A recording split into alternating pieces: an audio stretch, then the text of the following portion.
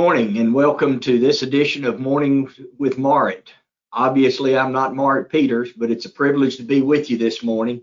My name is Lee Loftus. I'm the Chief Legislative Officer here at IIAT, and this session is entitled Legislative Update, Your Packet Work. I'm really pleased today that my friend Charles Symington is with us. Charles is the Senior Vice President of External Industry and Government Affairs for the Independent Insurance Agents and Brokers of America, known as the Big I. He began with IIABA in 2004 after working on the powerful House Financial Services Committee.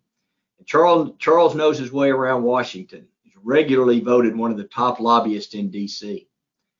Charles directs the day-to-day activities of the Big I legislative, political, communications divisions and advises the president and CEO on oversight and administration of our association. Charles graduated from the University of Virginia with a degree in history and received his law degree from Emory University. Outside his role at IIABA, Charles serves on the National Down Syndrome Society, and he and his wife Kathy reside in Alexandria, Virginia, with their 3 kids. Charles, thank you, my friend, for being here today. Thank you for having me, Lee. It's a pleasure. Let's get started talking about an eventful week in the last 10 days, the election in Virginia and New Jersey, as well as the passage of the infrastructure bill. Yeah, and I also, of course, want to wish everybody a happy Veterans Day. I want to thank those veterans for their service to our country to protect our freedom. So thanks to all of you. Let's dive right in. With the passage of that infrastructure bill, last week, passed with the support of 13 House Republicans, which was a little bit surprising. I think, House Minority Leader Kevin McCarthy is kind of wondering why those 13 Republican members kind of broke ranks and voted for that infrastructure bill. But when you look at those 13 members, it's largely a hodgepodge of some retiring members who, of course, then aren't really accountable to the voters in their districts, and some members from some northeastern states such as New York, New Jersey, Pennsylvania, where what infrastructure is included in the bill could be important to their districts. And then when you hear the reasoning of some of these members, they would argue that the bill passed in the Senate.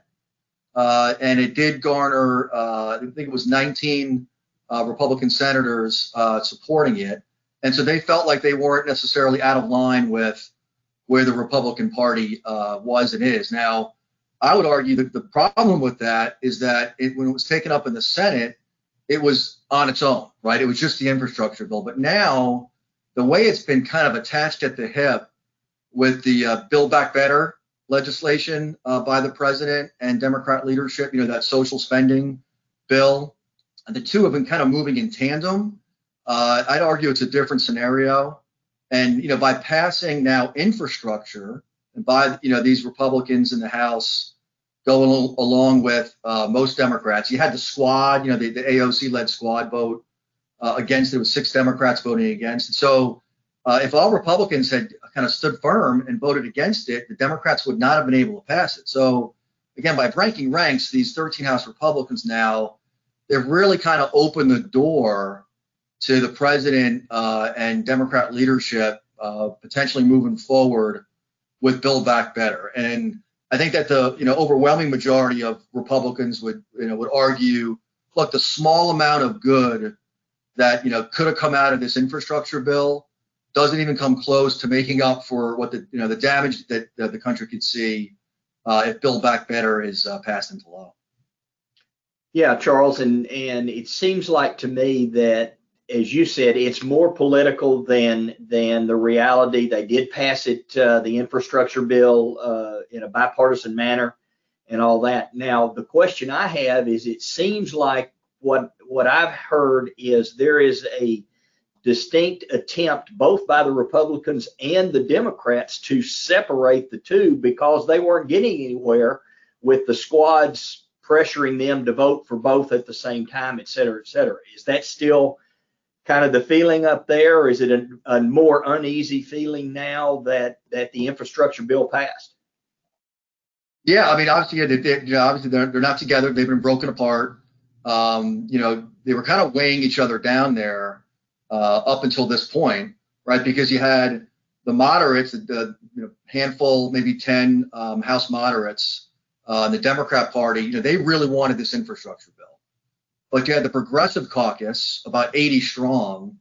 They really wanted Build Back Better, and so you kind of had this standoff where the progressives were holding the infrastructure bill hostage, and the moderates were holding Build Back Better hostage.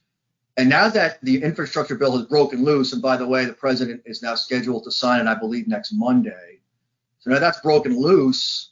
You got an agreement by some of these House Democrat moderates who have said, okay, the progressives have played ball with us.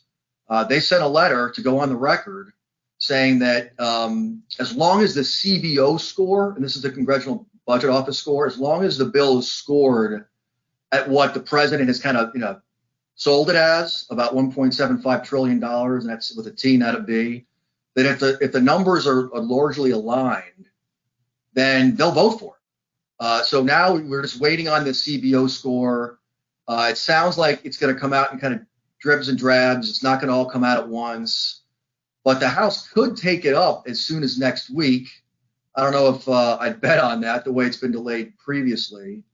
But, they could potentially take it up before Thanksgiving, and then all the action is going to move back into the Senate. Of course, they won't be taking it up until December. It'll be after the Thanksgiving recess, at the earliest, early December. And then, the ball's back in the court of, Kyrsten Sinema from Arizona and Joe Manchin from West Virginia. Of course, they've been really slowing this train down, and they're going to get another bite at the apple because, Democrats have added some elements to Build Back Better in the House.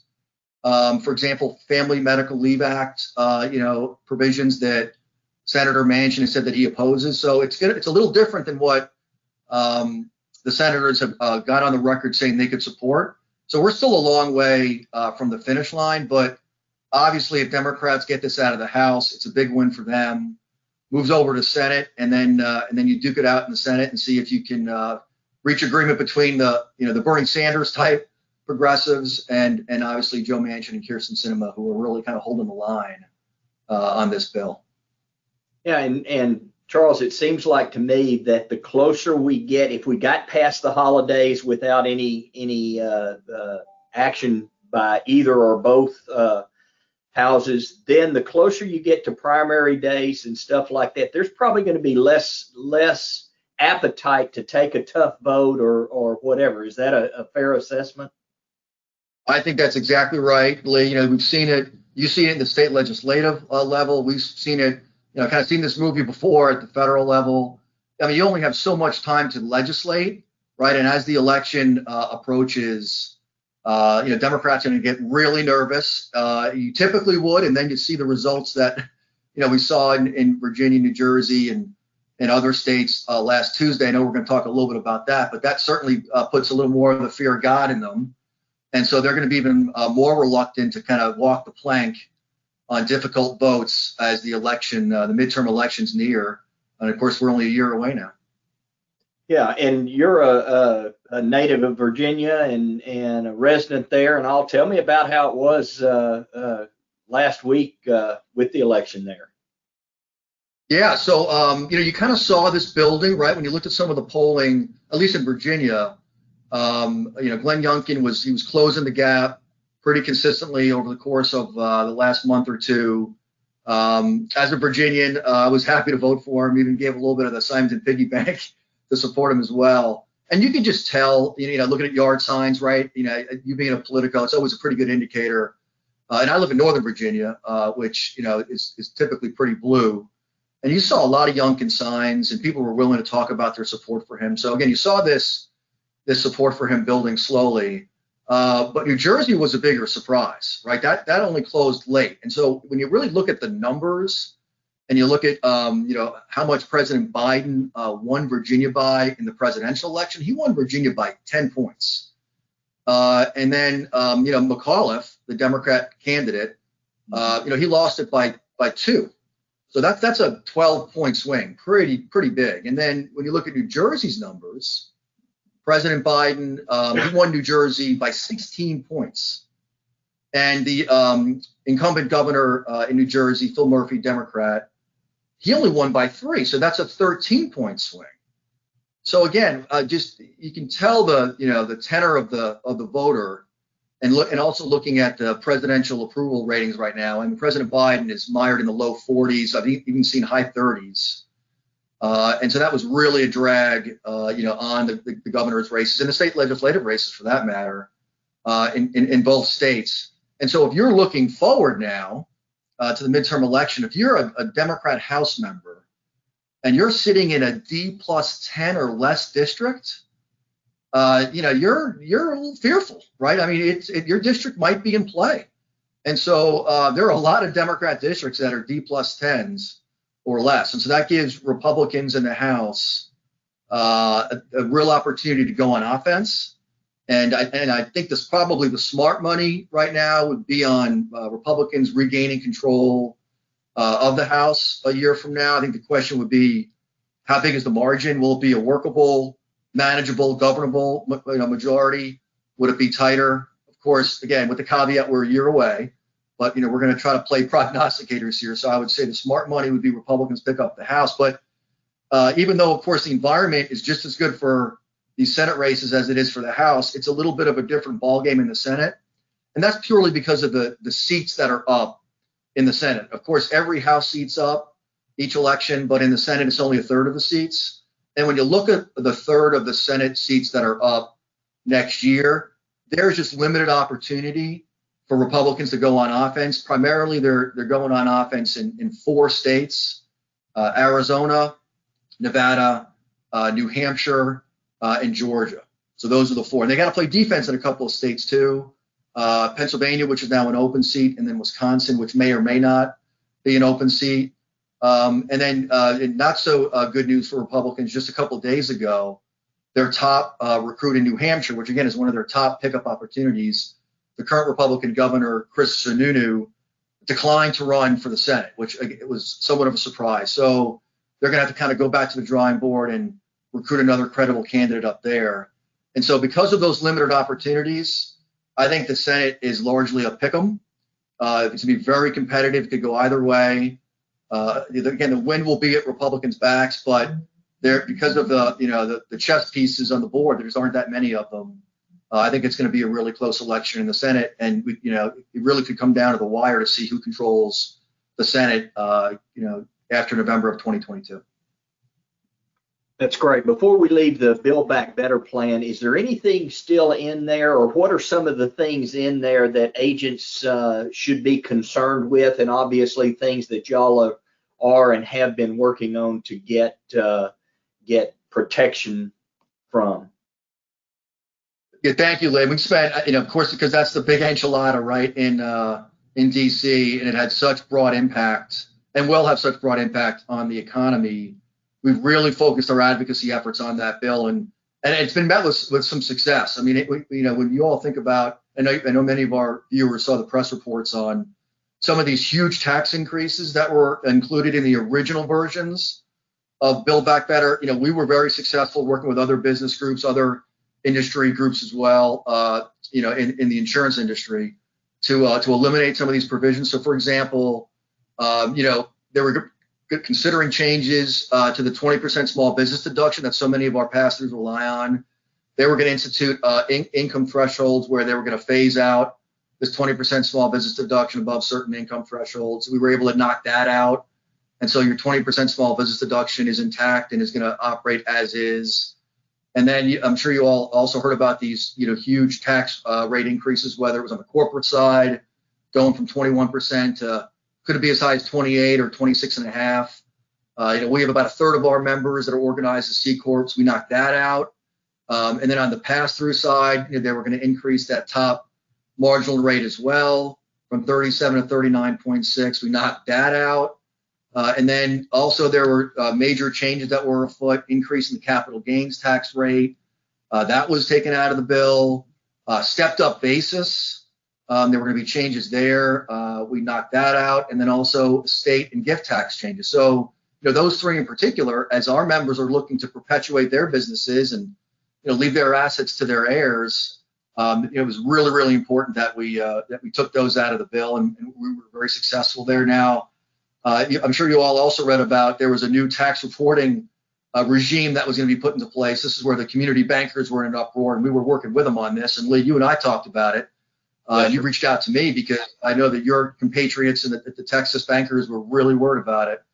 It was going to require the sharing of specific account information with the feds, with the IRS, if money inflows and outflows of a de minimis level of $10,000 over the course of a year had occurred. I mean, you would have had a lot of information going to the IRS, so that caused a lot of concern in the financial services industry. We work closely with the banking and credit union groups to knock that out, and we knocked that out. So again, I don't want to pat ourselves on the back too much, but a lot of kind of shoe leather lobbying. We launched Grassroots on a targeted basis, drafted a lot of letters, and again worked with other business groups to improve the bill. Now, it's not all peaches and cream, right? This is a huge price tag. They got to raise the money somehow.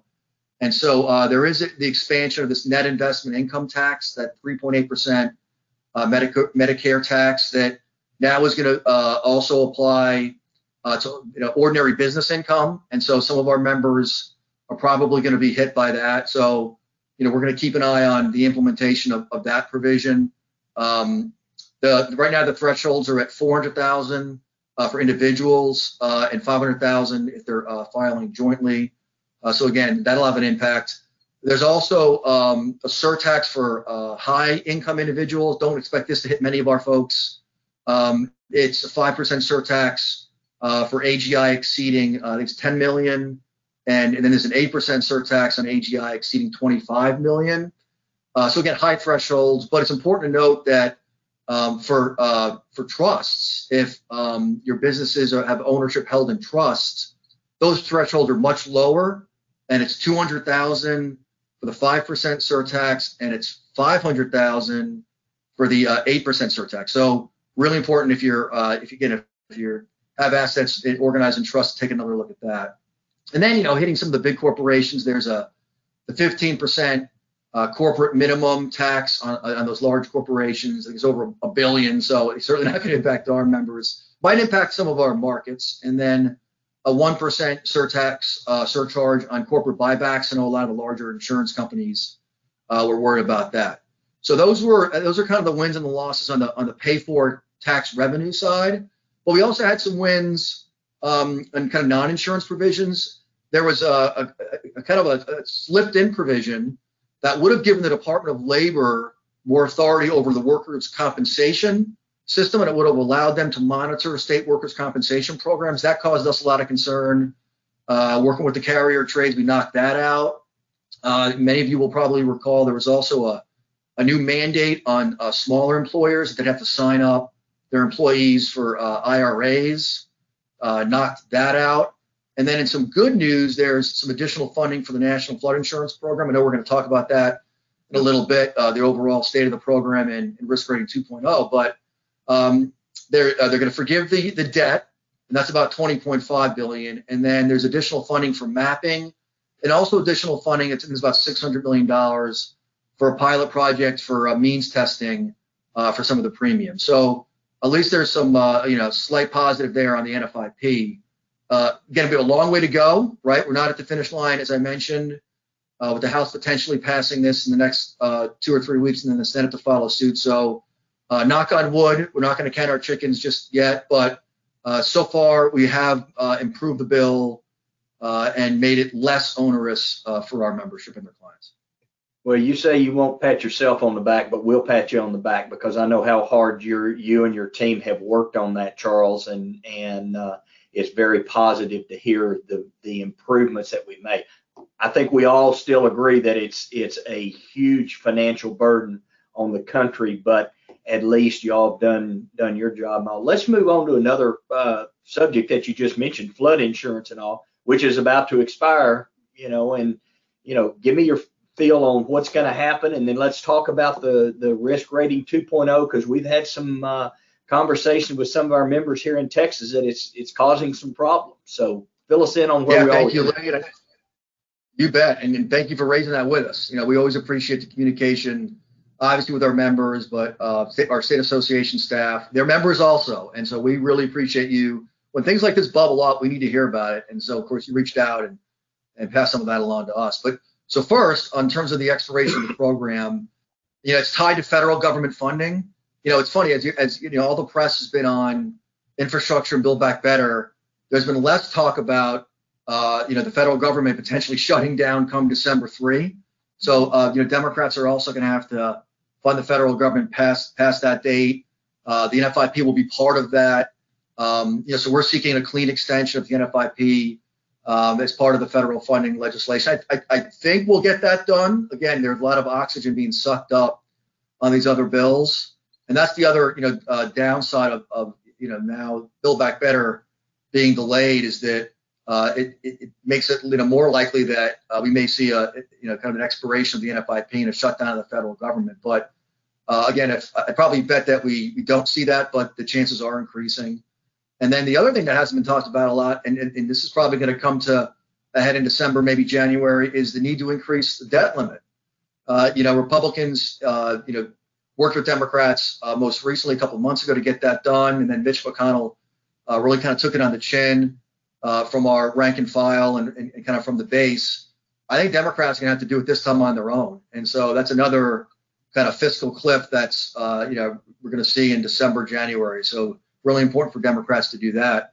So the NFIP, again, hopefully extended, probably be for a year, but it'll be tied to federal government funding. And then risk rating 2.0 on the regulatory front, another topic we have spent an inordinate amount of time on. Again, as you noted, really important to our members and many of their clients. It's already being implemented. It's a staggered implementation.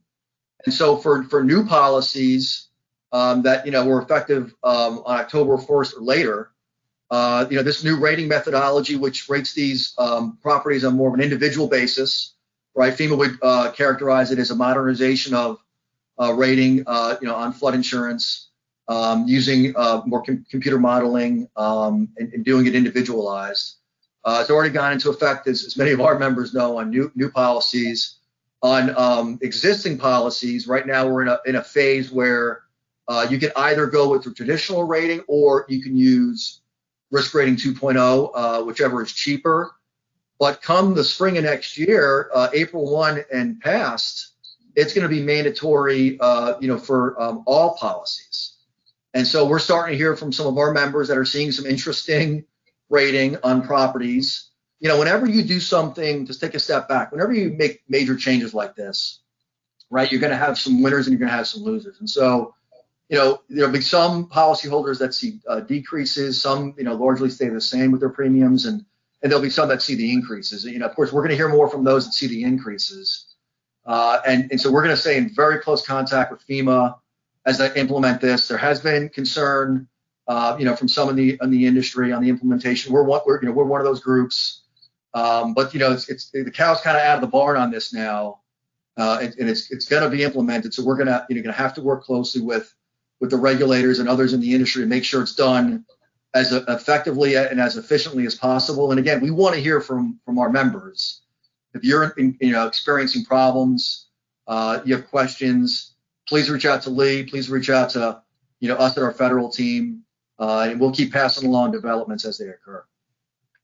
Well, and Charles, those of us down here, it's a little tough to argue against an improved rating system that makes the whole program somewhat, financially solvent when we're sitting there looking at a $24 to $26 billion deficit. So it was kind of one of those tough arguments and all. But thank you for staying on top of that and taking our calls when we have agents expressing their concerns and all that. So, but Lee, can I mention one other thing just that came to mind? And so, as you look at the yearly increases, right now there's an 18% cap that's in place, right, on yearly premium increases. So that's still going to be in effect going forward. And there may be some talk, right, depending on some of these increases and how how large they are, and kind of the complaints that are coming from constituents and members of Congress. They always listen to the voters. And so, as we think about ways to kind of mollify and alleviate some of these increases, you may explore, reducing that cap, from 18 to a 9 or something along those lines, the yearly cap. Again, if more policyholders see these large increases than originally expected, or I mentioned the means testing kind of pilot and the additional funding for that's in Build Back Better. There could be some more discussion from policymakers here come next year on additional means testing of flood insurance premiums. So, I want to make sure that your viewers know that we'll explore all avenues and work with policymakers on ways to, if we really see this thing going off the rails, to try to lessen the harm to our policyholders and of course, to our membership that work with them. That sounds great. Let's shift gears a little bit. You talked to me earlier about some changes coming from members that sell health insurance, and as it deals with disclosure requirements and all. Talk to us about what agents that are in that realm or have departments within that, what they're seeing and what they're going to have to be doing, Charles. Sure thing. Yeah, thanks, Lee. And this is a time-sensitive issue, and this all comes from the end of 2020. Where the omnibus government funding bill that passed then, that was signed by President Trump, it did include some new health agent compensation disclosure requirements, and that's for both group health plans and also individual market plans. And the requirements take effect starting on December 27th of this year. So next month. So really coming upon us. And so if you're in these markets, this is something you need to be really focused on. Now, the group health plan requirement applies directly to insurance producers and consultants, and that's administered by the Department of Labor. And we've been working with the DOL, trying to push them to issue more detailed guidance on what needs to be included in these disclosures. They haven't released that yet. Unfortunately, it doesn't change the need for us all to comply with it if you're in that market. And so we're trying to get more details from them. We'll stay on them. But regardless, this deadline's coming. And then for the individual market requirements, that's Health and Human Services, that's HHS. And in September, they did put out a separate proposed rule regarding those disclosure requirements. Now, these mandates, unlike the group, these apply to health insurance issuers and the carriers. So they're largely going to take care of those. And actually, speaking of timely, I would encourage those that are interested in these topics to read today's News and Views. Now, News and Views is our e-newsletter that goes out every Thursday afternoon. It covers a whole bunch of topics, but from a government affairs perspective, this is our main vehicle to relay to you what's happening in DC and how it may impact your businesses. And we are typically, drafting and authoring a couple of articles a week on, again, a whole bevy of plethora of topics. But this week, we have an article with a link to a detailed summary of what we put together on what you should consider putting in your disclosure. And so we've worked with our the government affairs team, worked with Wes Bissett, who I know many of you know well, our outside senior counsel for government affairs, and our Office of General Counsel. So it's been a kind of a team effort, but I'd encourage you to read News and Views this week and every Thursday afternoon for that matter. Again, it's our way to pass things along to you. And look, I know in this day and age, right, we're all just bombarded, right, with emails and on social media and texts, and I get it. I'm with you, but just open it up, just skim the articles. It'll take you 30 seconds, and then you can close her down. But if something kind of, piques your curiosity, then read it. Because again, this is the way that we can make sure you know what's happening in DC. Well, and Charles, I know that personally, I will read those, review them and all, and then I file them electronically. And it's amazing how many times I'll have a question or something come up and it'll break my down, and I'll go back and look back and freshen up on that article. So it's great information that you provide, and it's very timely and all. And Speaking of timely, obviously, InsurePAC is our federal PAC, and Nathan Rydell and your team does a great job of the advocacy side of things and all. And talk to me about how important that is for your efforts and all there in DC. Thank you, Lee. Yeah, appreciate the softball, but it's absolutely critical. I mean, it's hard for me to stress enough, how important that tool is for us to represent, our agents in DC. On a per cycle basis, it disperses about $2.4 million a year. So it's real money. It's one of the biggest, largest small business PACs in DC. And look, as insurance agents, you all know relationships, right, are critical with customers. It's the same thing with members of Congress. It's equally important with legislators, whether it's a state level and what you all do with Lee for state legislators or federal legislators. And with the help of InsurePAC, your lobby team, it just gives us the ability to develop relationships with federal policymakers. It doesn't mean they're going to vote with us, nor should it. But it just allows us that, on those critical times when they're, making decisions, it just kind of allows us to get their ear and just make the case for you. That's all it does. But it really is important for us and is a key tool for us. Now, looking at Texas in particular, last election cycle, of that 2.4 million dispersed, over $110,000 of that went to the Texas congressional delegation. Of course, it's a large delegation, an important delegation, and so we sent a lot of money back down to the Lone Star State. Last year we had about 200 Texas agents contributed about $78,000 to the PAC. So thank you for that. Texas is always one of our top states. As a matter of fact, you all were number 2 in the national championship race, trailing only South Carolina. I know the race is on again for this year.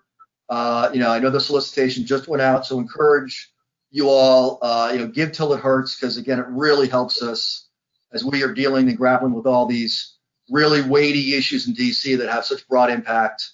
It's an essential tool in our toolbox. Well, it is critically important to you up there and to us down here to develop those relationships. And, you mentioned the congressional races. Texas picked up 2 additional congressional seats in the last census, and essentially assuming that the maps hold where they are, and they'll go through the courts, I'm sure, and there's already challenges there, but it looks to me like we could probably fairly confidently say that there'll probably be 1 additional R seat and 1 additional D seat. One of the new congressional districts here in the Austin area, this is such a blue area that it would be hard to win that. But the one down in the Houston area and all, I think from what I'm hearing, there's some good candidates that are already coming forward and all. So it's one of those deals. And speaking of that, one of my favorite things about my job is getting to come up there and see you guys in Washington at our annual National Legislative Conference. And are we going to be able to come back to DC this next spring and see y'all? Well, thank you for that question as well, Lee. And fingers are crossed, right? But the plan is, yes, we will have an in-person legislative conference. And while the past 2 years, for good reason, right, we did the events virtually, and they were very successful. So thank you to all of you who tuned in virtually. No, the plan is it's going to be an in-person ledge conference. I can tell you we're back to lobbying in person here in DC. A little slower on the Democrat side than the Republican side, but the Republican offices, and I think many Democrat offices by the spring of next year, are going to be taking those in-person meetings. So we are full steam ahead with the in-person event. So I'm going to give you those dates. Mark it on your calendar, April 27th through April 29th. Those will be the dates. Look forward to welcoming you all back, seeing some friendly faces in person. And there's no substitute, right, for the face-to-face lobbying. I think we're all getting a little tired of the virtual events. Although this is greatly, I don't mind doing this virtually, but I couldn't be in Texas with you all. Probably better to do this virtually. And it's always going to be a part, right? We all know how business has changed. It'll always be a part of what we do now going forward. But that face-to-face lobbying, there really is no substitute. So when our agents come to town, no one makes a better lobbyist than our folks. And we feel like we do a good job for you all, but you can make the case so much better with your personal stories and examples. And so, yes, sir, we're in person and looking forward to it. Well, we look forward to being up there with you and all. And Charles, thank you so much for taking the time today and being with us. And I hope you can stay on for a little bit. We've got a few minutes left, and I thought what I would do is kind of run through some of the key issues that we dealt with in the legislative session down here in Texas. It was a very strange session, starting off with the COVID protocols in place. We didn't actually, the session began the second week in January, and our government affairs team did not get into the Capitol until March. It was basically shut down. Then we went through the tent city, as we call it, where you had to self-test and wait 15 minutes to see if you got in. So it was the session began very strange, and then it was followed up by the Winter Storm Uri, which basically shut the state of Texas down, and we were on the verge of losing our electric grid and all the nightmares that came with that. And I've told people as we've done these presentations around the state, it really changed the entire emphasis and flavor of the session this time, because it was such a critical issue that things changed immediately to correcting ERCOT, and the Public Utilities Commission basically had to restructure all that because the boards either resigned or were fired, and so there was probably another month of the session dedicated to finding out what happened with our electric grid and what we have to do to fix that and all. And then finally, the regular session ended very suddenly with a walkout by the House Democrats over the election bill. And so it was just a strange session in total. But fortunately, we were able to get 3 or 4 major accomplishments done. First and foremost, House Bill 19, which was our trucking litigation bill. Any of our members that have commercial operations or commercial clients that had trucking knew how difficult it was getting because of some of these nuclear verdicts that were coming out on in some cases minor claims and accidents with tractor trailer rigs. They would be million and multi-million dollar trials. What we were able to do, it's not a perfect bill. We worked very closely with the Texans for Lawsuit Abuse, who has been a partner of ours on so many of the tort reform things, but we basically put in place a new bifurcated trial. And that's a new term for me, but essentially, first the plaintiff has to prove liability before they can then go to the awards stage and the second part of the trial. And not being an attorney, it was all new to me, but the reality is it's a wait and see situation now. We've got this in place. We'll just have to see how it does in helping lessen these nuclear verdicts and restoring the ability for us to do our job and provide the limits and the coverage at an affordable price. So big bill, and hopefully it's going to change some things. Second bill, Senate Bill 6, was the Pandemic Liability Protection Bill.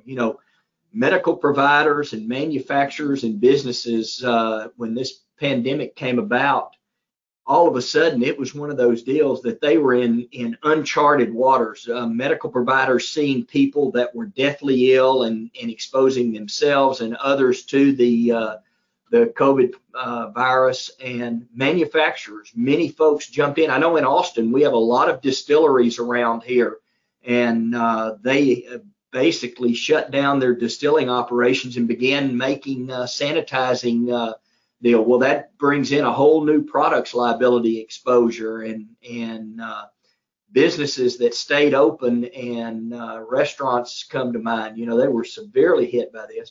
Well, what this pandemic protection liability does is if you followed protocols of either the CDC on a federal basis or the state, the governor had put out a lot of mandates in counties and cities. If a business can prove that they followed those guidelines, then they have protection from liability claims that are, alleging that you caught, COVID virus at your place of business or because there was a faulty product or whatever.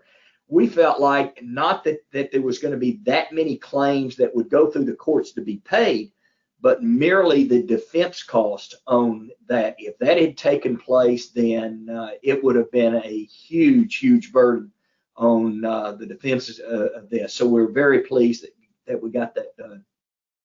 Another very important piece of legislation that the insurance companies brought to us, AIPCI, which is the Property Casualty Companies, Senate Bill 1367, a commercial lines modernization bill, and there's 17 lines of business which are like cyber liability, kidnapping, ransom, fidelity coverage, etc., that the companies previously had to send their forms and rates in for approval with the Department of Insurance. Well, that was a timely process, and in some cases it could take a year to get those products to the marketplace. Well, those 17 lines of business now do not have to get prior approval, so it will speed the products to the marketplace. So we feel like that we will start seeing a lot more availability of these as the bill goes into effect and we're moving forward and all. Another bill, House Bill 4030, is the TDI licensing bill, and it basically had a number of different parts to it. A cleanup for inconsistencies within the licensing act. Things like non-resident license in Texas. If that non-resident lost their home state license and for disciplinary actions or whatever and all, Texas did not have within its statute the ability to cancel the non-resident license. So now we've added that. We've added an additional hour of ethics requirement, and that on the surface, some agents said, well, we've got to take another hour. Well, if you have multi-state licenses, most states, other states had a requirement of 3 hours anyway. We only had 2. So this will get us up to par on a lot of the other states where they are on that. Eliminates, this was an important one that we were concerned with, but it hasn't panned out to be a big problem. It eliminates the sub-agent class of licensing when an agency would have to report to TDI any and all licensed agents as sub-agents. What we've done is modernized to what 47 other states were already doing, is now every licensed agent in your shop will have to be a direct appointment of that company. And obviously our concern in the matter was, are we going to have agents that have 300 licensed people in their shop and they represent 500 different companies? Are we going to spend the next year filling out applications for insurance companies? Fortunately, we've had very few problems with it, and that is because TDI helped advise and inform us that agents or companies can go to the NIPR, the National Insurance Licensing Producer Registry. Yep. Producer Registry. Thank you, Charles. And get that information, or they can go to CIRCON, which is the continuing education